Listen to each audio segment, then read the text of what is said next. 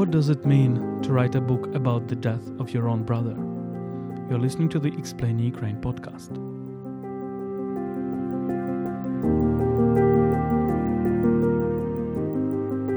My name is Volodymyr Yermolenko. I'm a Ukrainian philosopher and journalist and chief editor of Ukraine World. My guest today is Olesya Khromeychuk, a Ukrainian historian and head of the Ukrainian Institute in London. She is also the author of a very honest book, The Death of a Soldier Told by His Sister, in which she tells the story of her brother Volodymyr, killed by the Russians on the front line in the eastern part of Ukraine back in 2017. In this episode, I speak with Olesya about her experience of writing this book and working with the pain of the loss. We also talk about the presentation of Ukrainian culture abroad and about the most important entry points into Ukrainian literature and history.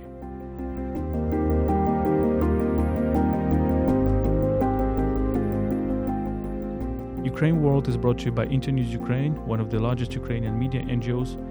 Before we start, let me remind you that you can support our work at patreon.com/UkraineWorld. We provide exclusive content for our patrons. You can also support our volunteer trips to the front lines at PayPal, ukraine.resisting@gmail.com. You can find these links in the description of this episode.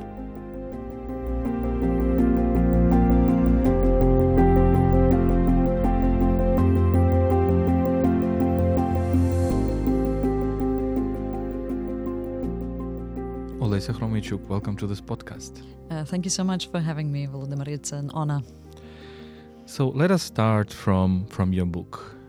You wrote a book about the loss of your beloved brother, Volodymyr, who was killed by the Russians in 2017. And I read this book. This is an incredible book, and I really advise to everybody to read it. It's available in English, but also in French, but also is now in Ukrainian. But I assume that it is very difficult to write this kind of book when you lost such a close person to you. And you kind of probably was going through lots of this internal fight with this internal silence. Can you describe this experience? Sure. Thank you for asking me.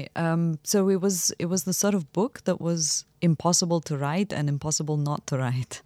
I never thought of writing that book. I never thought of describing my brother's loss. In fact, I didn't talk about it in public for quite a long time because I'm a researcher of war. I'm a historian, and I was really nervous about being perceived as a fallen soldier's sister rather than, and having my work perceived in that way as well, professional work, rather than based on this professional merit.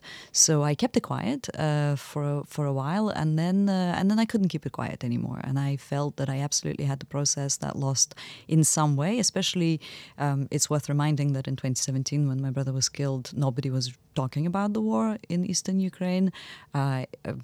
Occupation of Crimea was referred to in the West in the discussions that I participated in as a done deal.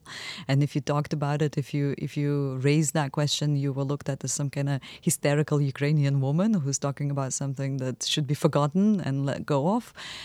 So yeah, it was a forgotten war.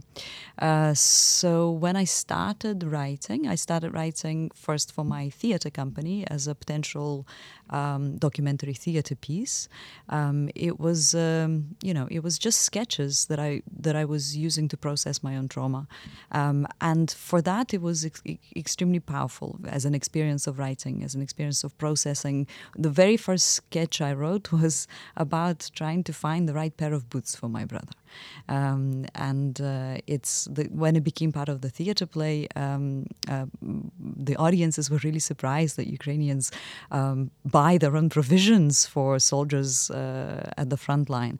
So it's the kind of peculiarity of the war in Ukraine that was completely unfamiliar to audiences abroad. And once we started to perform that piece, I understood that by talking about grief a universal experience, something that people can really relate to, I can sort of penetrate the discussion about the war, the forgotten war. I can begin to explain Russia's war against Ukraine, that it is Russia that is fighting, that it is Russia that's meddling in our business, because at that point it seemed too complicated, too complex, too difficult to get your head around, and the media space, at least in English language publications, was heavily influenced by the Kremlin propaganda. So it was often referred to as not just a conflict, but as a civil war, as an internal conflict, and so on. So this gave me an opportunity to explain the complexity of this war and the truth about this war. And once I understood that, if the play functions, perhaps a manuscript with more information and more detailed information and more contextual information would also enable me to speak about this war. And of course, as is often the case, with many aspects of Ukrainian history and culture and so on. Once Russia began its full-scale invasion, the book attracted attention of a large publisher, British publisher, who offered to issue a new edition of the book, an extended edition of the book, where I added several chapters that I wrote since the full-scale invasion.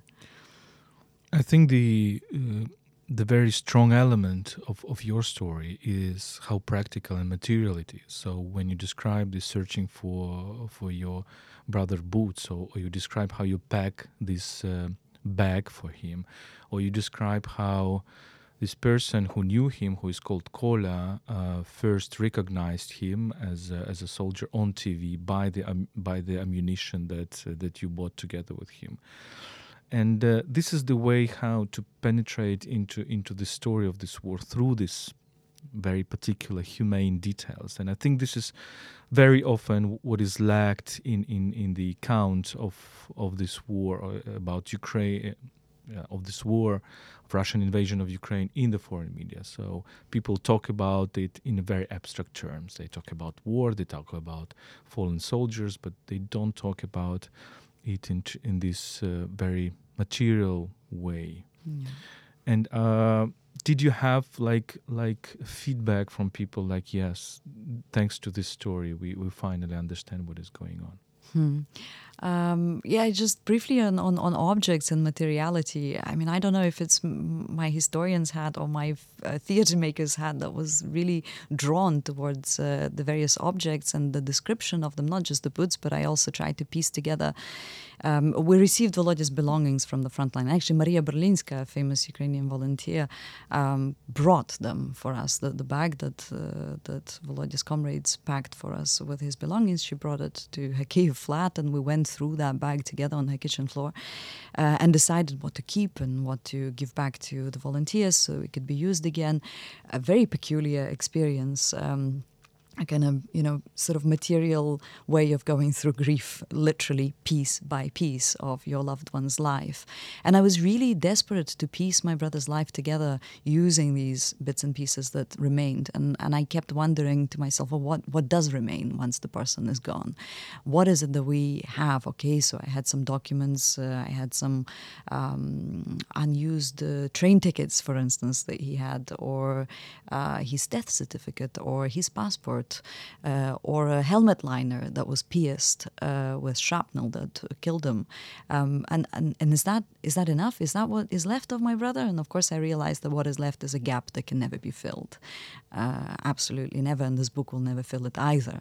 But the story that I tell myself and I tell others is a story that is larger than my brother's life, is a story that is life that was cut short by Russia's war against Ukraine. So do people tell me that they understand? They certainly understand something. One thing that the piece of feedback that I keep getting recently is, since the publication of the second edition of the book, is that we've understood that you guys have been fighting for nearly 10 years. For so many outside of Ukraine, the war began on the 24th of February 2022. And it's really important to remind people that this war has been going on since 2014. And also not just to remind that the Ukrainians have been fighting since 2014, but that Russians have been tolerated as some kind of peace brokers that they've pretended to be since 2014, that they've enjoyed impunity, that they've benefited from war crimes that they've been perpetrated, and to ask Western audiences to reflect on this and on their own role. I often ask people to think about the word neutrality in a conflict like this. It's such a comfortable place to sit and say, well, we're neutral, we'll support you with some humanitarian aid and so on. But at the beginning, as you'll remember, people were so nervous, politicians were so nervous about supporting Ukraine with weapons. And this was translating into very real consequences that were deaths of people, unnecessary deaths of Ukrainian citizens. So reminding them that people have died already before 2022. And now they're dying because there is no such thing as neutrality in this conflict. Neutrality means facilitation of escalation, facilitation of violence. I hope that it encourages self-reflection as well. You describe yourself in this book as a little sister, but also the big sister, right? And you are the youngest among three. So your brother Volodya is the eldest one. But at the same time, you describe the situation when you started taking care of him, when he decided to volunteer to the army, to the front line, and you started to collect the things, the ammunition for him, starting from not the ammunition, didn't manage the ammunition, but provisions of various provisions, yes. Sorry, maybe I used the wrong English word. But your decision to write a book, is it also a kind of continuation of this care for you, for your brother, that you want to tell his story, you want to kind of, because a story is always a certain continuation of a life beyond this life? I haven't thought about it like that, Volodymyr, but you're probably right. It probably is the desire to keep him alive, I guess. And not just him alive, but to continue the memory of people that have been lost. Whether there's, servicemen and women or civilians whose lives have been so unfairly taken in this absolutely unprovoked war. Is it my way of taking care of him? Perhaps. I'll have to think about it a bit more. You're probably got onto something I haven't thought about. We just discussed on a discussion here on Lviv Book Forum, and you stressed a very important thing about honesty, of keeping the memory of fallen soldiers, of fallen civilians. And this is a problem, I think, for memory in our country. I remember, how for example, in the Soviet Union, how we actually talked about the soldiers. It was over-idealizing them. So there was no, soldiers of the Second World War. And there is this propaganda, which also Soviet propaganda, that will always portray certain people as, Soviet heroes without really talking about them. I remember one Ukrainian author right now, a Soviet Ukrainian writer, Anatoly Dimarov, who's now published his memoirs, and he described a story that he was working as a journalist after the Second World War, and he was given a task to write a story about a woman who actually lived through several rounds of torture by the Nazi, and she survived. And he came to the village, and he understood that this woman actually was hiding from the Nazis, was not a remarkable woman at all. She was a very ordinary woman, and he wrote this story. And then he was told by the newspaper that this is a wrong story. It's not the way how you should describe it. And they published a piece, absolutely fake story, absolutely made up, that this woman was a head of the partisan, group, etc. And you insist that the memory of the people who died, who were killed, should be honest. What do you mean by that? It's a big question. I'm still trying to work out what I mean by that, I guess. But I want to pick up on something that you just said, that she was an ordinary woman and not remarkable. But I think ordinary people are very remarkable. And if we think about our lives and try and place them on a time scale of of a history textbook that precedes. That precedes the narrative of centuries, then of course it's going to be a drop in the ocean and it's going to be seemingly unimportant. But if we want to understand human experience of something so unimaginable as war, and yet something that is so commonplace as war, because obviously wars have been fought constantly everywhere around the world, then we absolutely need to look at experiences of so-called, in inverted commas, unremarkable ordinary people, because that is how wars are being experienced. It's easy to focus on those who are in the limelight, who are political leaders, who are military commanders, but that only tells us a little bit of the story of the war. I mean, in my professional scholarly work, I've been looking at experiences of women in the Second World War and also in this war since 2014. And, that shows you that if we don't look at these seemingly marginal experiences, we miss out 50% of the population and how they experience the war. So it's extremely vital that we expand our attention to all human stories. And perhaps that's what I mean by honesty. So that doesn't mean that I don't value the heroic action of the people who go to fight, whether they are called up or they volunteer to fight. My brother volunteered. He volunteered because he wasn't called up. He was expected to be called up, but somehow the draft didn't come. It does not belittle their heroic actions. It does not belittle the sacrifice that they make, the absolutely unbelievably brave choices that they make, but simplifying their lives, trying to fit them into some kind of template, does them a big disservice, I think. And if we want to show our respect for our defenders, especially for those who have lost their lives in this war, and for civilians too, I think we need to show that respect by maintaining the complexity of their life, by telling their stories in full, by showing them for the people that they were. And so that the rest of us can identify with them. And let's face it, very few of us, okay, I won't say none, but very few of us are remarkable or have remarkable lives.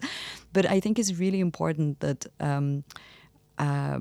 any servicewoman or man, when they open an obituary, and the obituaries are what I think Ukrainians' news feeds consist of at the moment, social media feeds consist of right now, can identify with the person and not feel inadequate in the light of that heroic narrative that they read in an obituary.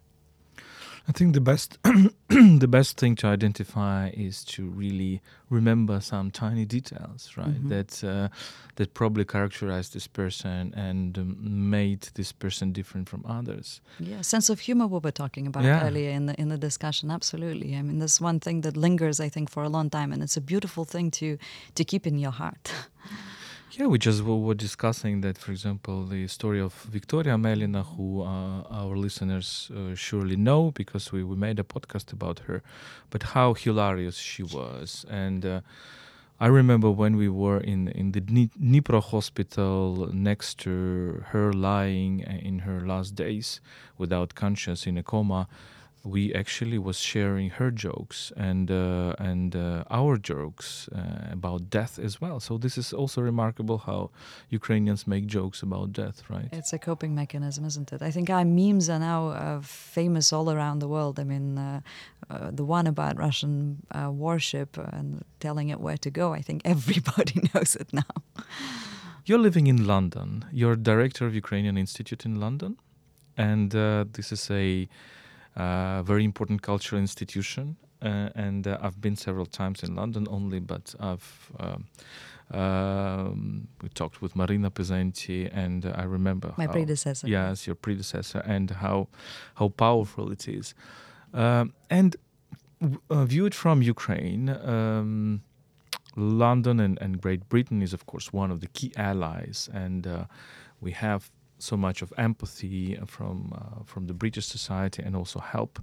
But also we are entering in the period of, I hate this word, but this Ukraine fatigue. And as we discussed earlier, as you said also, we Ukrainians do not have a right for any fatigue, but it exists in the world. And I'm sure that books as yours are capable of bringing this attention as well, because they're so much personal and so emotional.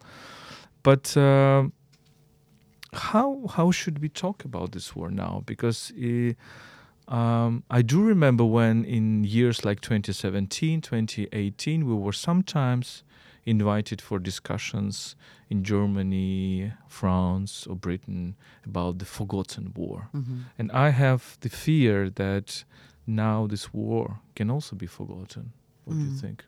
Yeah, I was terrified to hear a week ago at a literary festival just outside of London, somebody asked me a question and they referred to the war as a frozen conflict. And that's the first time I heard it in this stage of full-scale war. It's a very important question. I think I'd like to start with a slightly bigger picture, and that's not just how to talk about war, but how to talk about Ukraine. Because Ukraine truly appeared on the mental maps of the world, most parts of the world, on the 24th of February 2022, just as Russia was trying to wipe it off that map. And for that reason, unfortunately, for that reason. So the people started to discover Ukrainian culture precisely because Russia was trying to destroy it. And so it created a certain sense of clear visibility of Ukraine. Everybody now knows what the shape of the map is, the outline. Most people know how to spell Kyiv correctly. Everybody dropped the before Ukraine, finally. Not everybody. Oh, most people, right? Yeah, you're right. Not everybody. Still work to be done. But I am not entirely sure if visibility translates into understanding. Because some stereotypes were replaced by other stereotypes, in my view. That's my observation. So if before nobody knew who Ukrainians really were, we were confused with Russians, or just lumped into this kind of sea of East Europeans that all speak roughly the same language.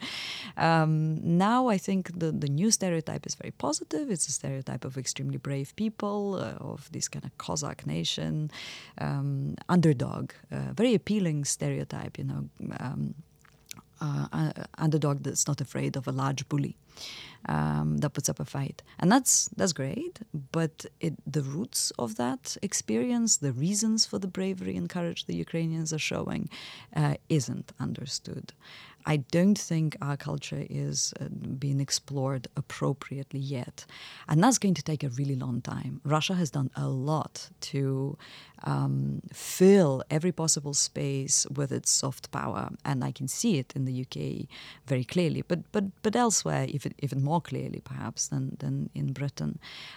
So on the one hand, we need to undo that. We need to encourage critical assessment of Russia itself, so people start seeing Russia for what it is and not for what we imagined or wanted to imagine it to be. And on the other hand, obviously, we need to highlight our own culture. We need to make sure that centers for East European and Slavic studies are centers for East European and Slavic studies and not centers for Moscow studies or Russian studies. So we need structural changes. We need this institutional, we need the situational interest to change into institutional change. It's the will is there. I can see it. I don't feel that there is fatigue. But it's Vitaly Chernetsky speaks really wonderfully about it. He talks about different types of epistemic exploitation that exist. It's expected from us, Ukrainians, to provide answers, to call out mistakes, to explain, for instance, how a Center for Eurasian and Russian Studies should be now renamed, to come up with a new name, to do all that labor. And a lot of us obviously embrace that role and we provide those answers. But I think we also need to continue this critical discussion. And that will help people maintain interest in Ukraine and discover it in depth and not just superficially, and therefore not get tired of war. And one way, I think, to remind everybody that this war is a shared war and we can't afford, none of us can afford to tire of it, is to explain that without lasting peace in Ukraine, there will be no lasting peace in Europe. in the whole region. And once you begin to explain that, somehow all the discussions about concession and peace, without really thinking what peace means for Ukrainians, they fade, and people begin to ask you concrete questions. Okay, so how do we ensure that this peace is lasting? How do we talk about justice? What do we need to do to contribute to this European security and restore it because it's broken? When we say, I try to say very often in Europe that this is our common war.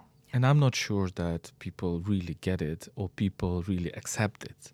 So very often maybe, and this is very important, that they help Ukraine and they help it financially, they help it with ammunitions, they help it with arms. But it is still perceived as a kind of a humanitarian aid, right? As an aid to the country that is struggling for its sovereignty, nothing more. Do you think that the idea that this is a common war, a war of Europe, but certain vision of Europe, not imperialist Europe or post-imperialist Europe, Europe which tries to also work with its imperial past and not often very successfully, not often understanding that it was also very imperialist and brutal in the 19th century, in the 20th century, as Russia is today. So it also invites lots of conversation of Europe about itself. But do you think that this resonates, that this is our common war, and it's like Ukrainians who are in the rear and not on the front line need to understand that, of course, we are a common organism, and if we forget about people who are on the rear, if we forget to donate, if we forget to search for equipment, if we forget to search for cars for our soldiers as we do, then we lose our role in this, and we kind of pretend that there is somebody dying for us instead of us. But do you think that this idea can be also transposed into the wider world? Yeah, I think the key word here is the wider world. This conversation, I believe it's changed in Europe quite a lot. I think Europeans do realize that it's our shared war. Of course, they're not as invested in it as Ukrainians are. And maybe that's part of, the taking liberties and freedoms for granted that haven't been threatened for a very long time, and taking institutions such as the EU and other institutions for granted. But I think there is a re-evaluation of quite a lot of things. Re-evaluation of perception of Russia, re-evaluation of concepts such as freedom. Whenever I talk to various audiences, I ask them to define what freedom means for them. They struggle to define, and I then proceed to say, well, actually, Ukrainians won't struggle to define because they know what the opposite is very clearly. They know what it means not to have freedom. Therefore, they know what it means to practice freedom. It's not abstract, lofty idea. It's something very concrete for us, something that that's why we're protecting it so keenly. And I know you had a wonderful discussion with Timothy Snyder about these various concepts of volia and svoboda and liberty, will and freedom as all merged together. So certain soul searching is happening. It's an ongoing process, but what I think is still lacking is a global conversation. And for that, I think we also need to do our homework, and we need to understand what kind of parallels we can draw with specifically countries, and I'm going to use this problematic term of the global south. We need to explain that Russia never ceased to be an empire, that this war is a neo-colonial war. I don't think enough work has been done on that. And once we engage into, and I know this dialogue is beginning, at least now, and is beginning to be more successful than before. Again, here we have to undo a lot of harmful work that Russia's already done, whether that's through bullying and mercenaries such as Wagner on the African continent, or through soft power that they've invested elsewhere in around the world. But this global discussion is absolutely vital. And here the role of North America, the role of the US, Europe also has to be reevaluated, because without that soul searching, that dialogue and honesty, the key word that we've already used earlier today, will not be possible. Yeah, I think kind of Ukrainians pose again the question of imperialism. And it's very important that we move away from the idea whose imperialism is worse. Because, of course, for us Ukrainians, Russian imperialism is worse than for American imperialism. But for many other parts of the world, it's the reverse picture. And we also need to understand this. But I do think that we also need to kind of push our Western partners to understand that they are part of this imperialism. It's not about NATO expansion. It's about certain imperialism practices that, you know, that Russians copied at a certain moments. And of course, this is important talk. And has absolutely influenced the way the Ukraine has been perceived for so long. Because, I mean, let's be honest, London, New York, or Washington, Paris, Berlin, they all listened to Moscow. They all spoke over Kyiv's head, as it were. So, you know, I will not forget that most of our British correspondents were covering Maidan protests from Moscow. Only some came to Kyiv.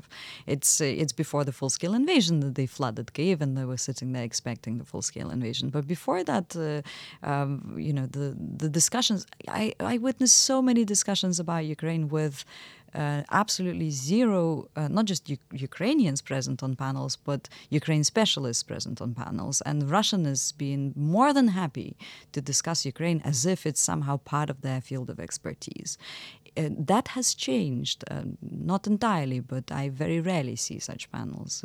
Everybody, whether that's to tick a box or genuinely to seek information, everybody tries to have a Ukrainian voice as part of the discussion, and that surely is a good thing.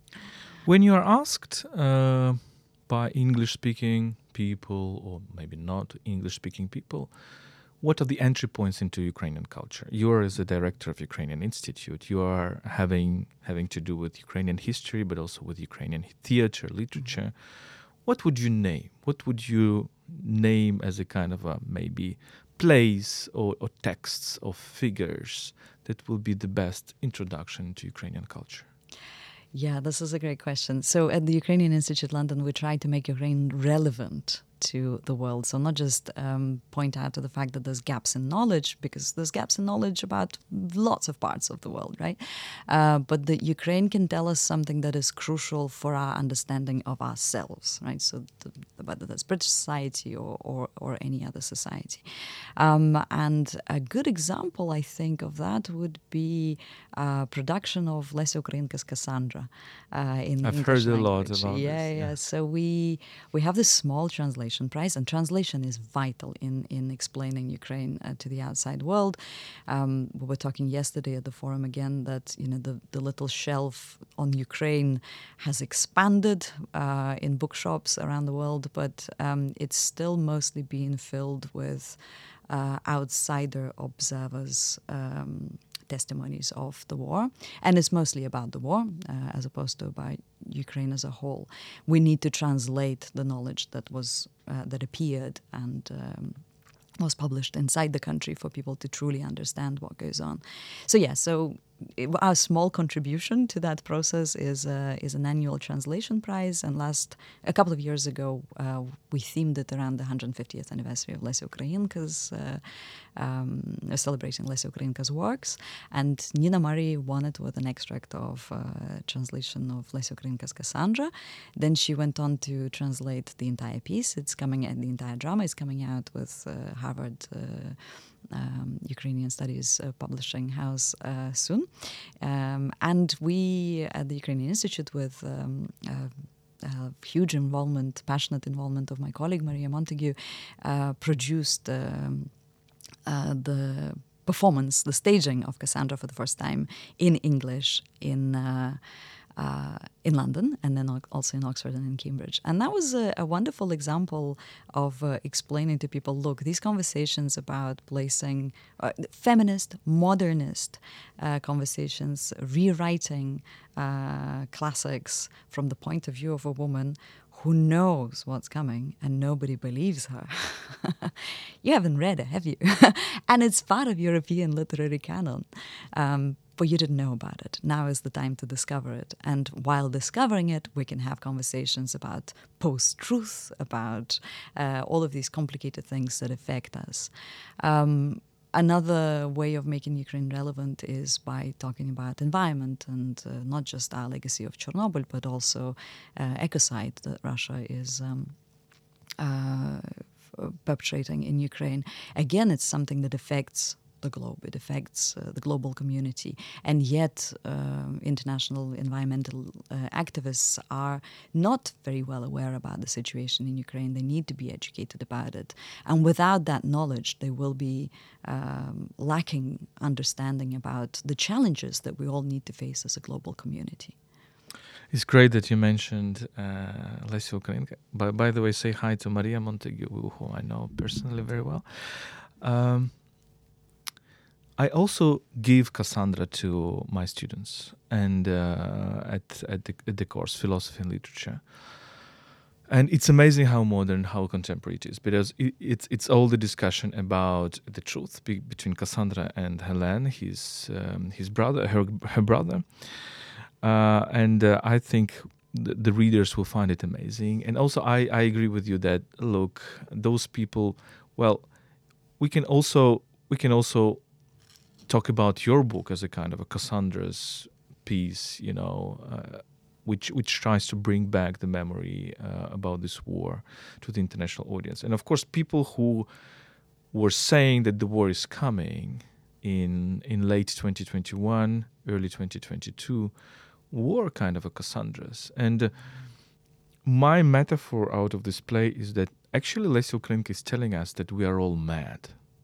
Because the madness is when you see something and you don't want to believe in it, right?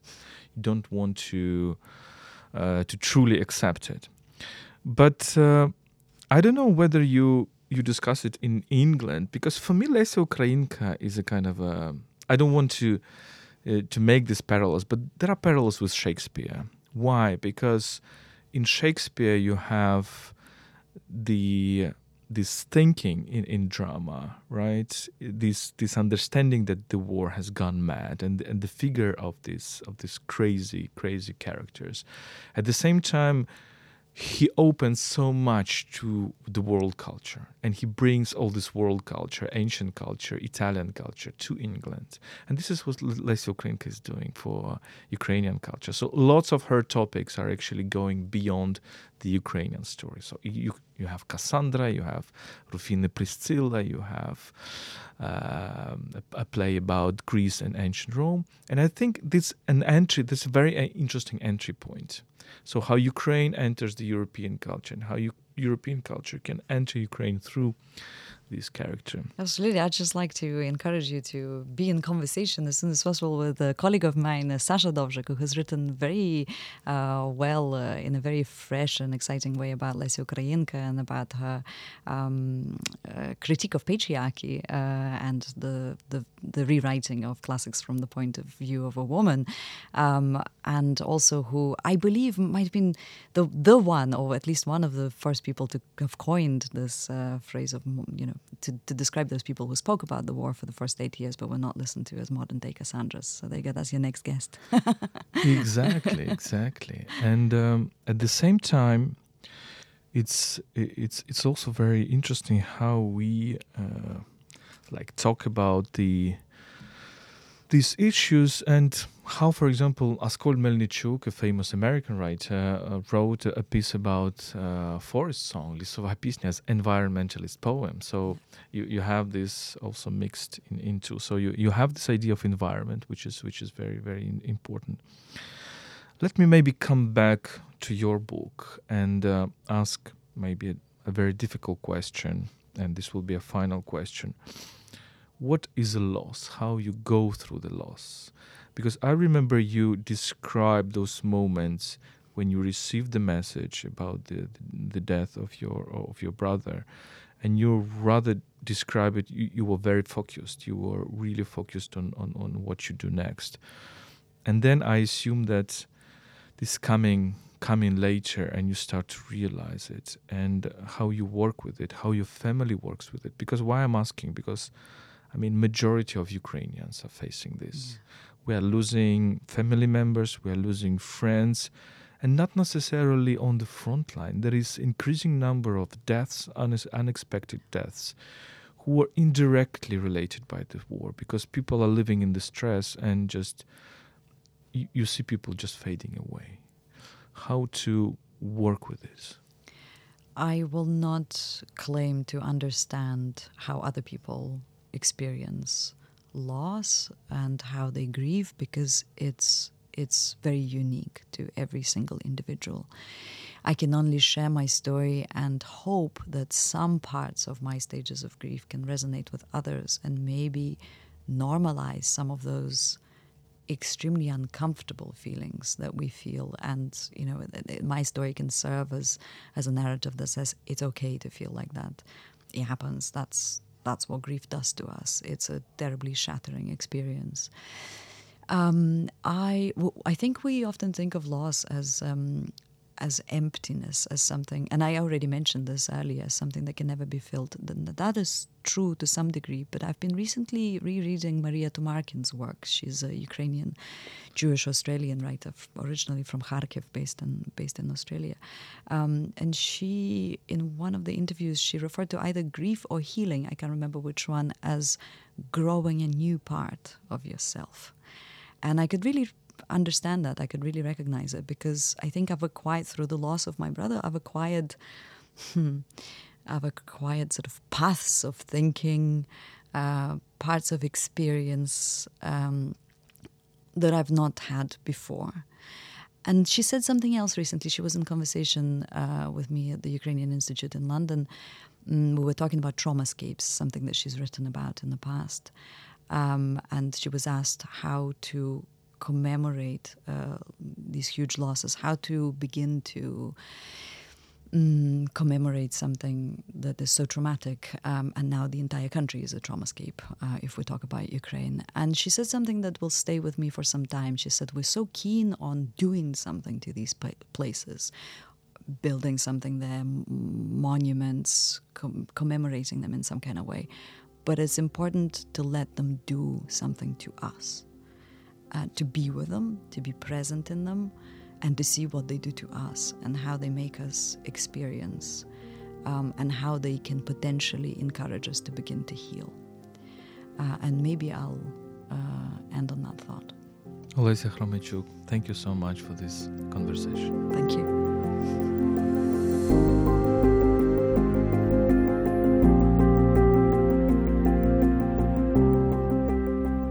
This was a podcast explaining Ukraine by Ukraine World, a website in English about Ukraine. My name is Volodymyr Yermolenko. I am a Ukrainian philosopher and journalist, chief editor of UkraineWorld.org. Ukraine World is brought to you by Internews Ukraine, one of the largest Ukrainian media NGOs.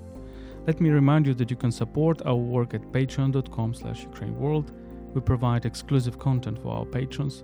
You can also support our volunteer trips to the front lines at PayPal, ukraine.resist@gmail.com. You can find these links in the description of this episode. Stay with us and stand with Ukraine.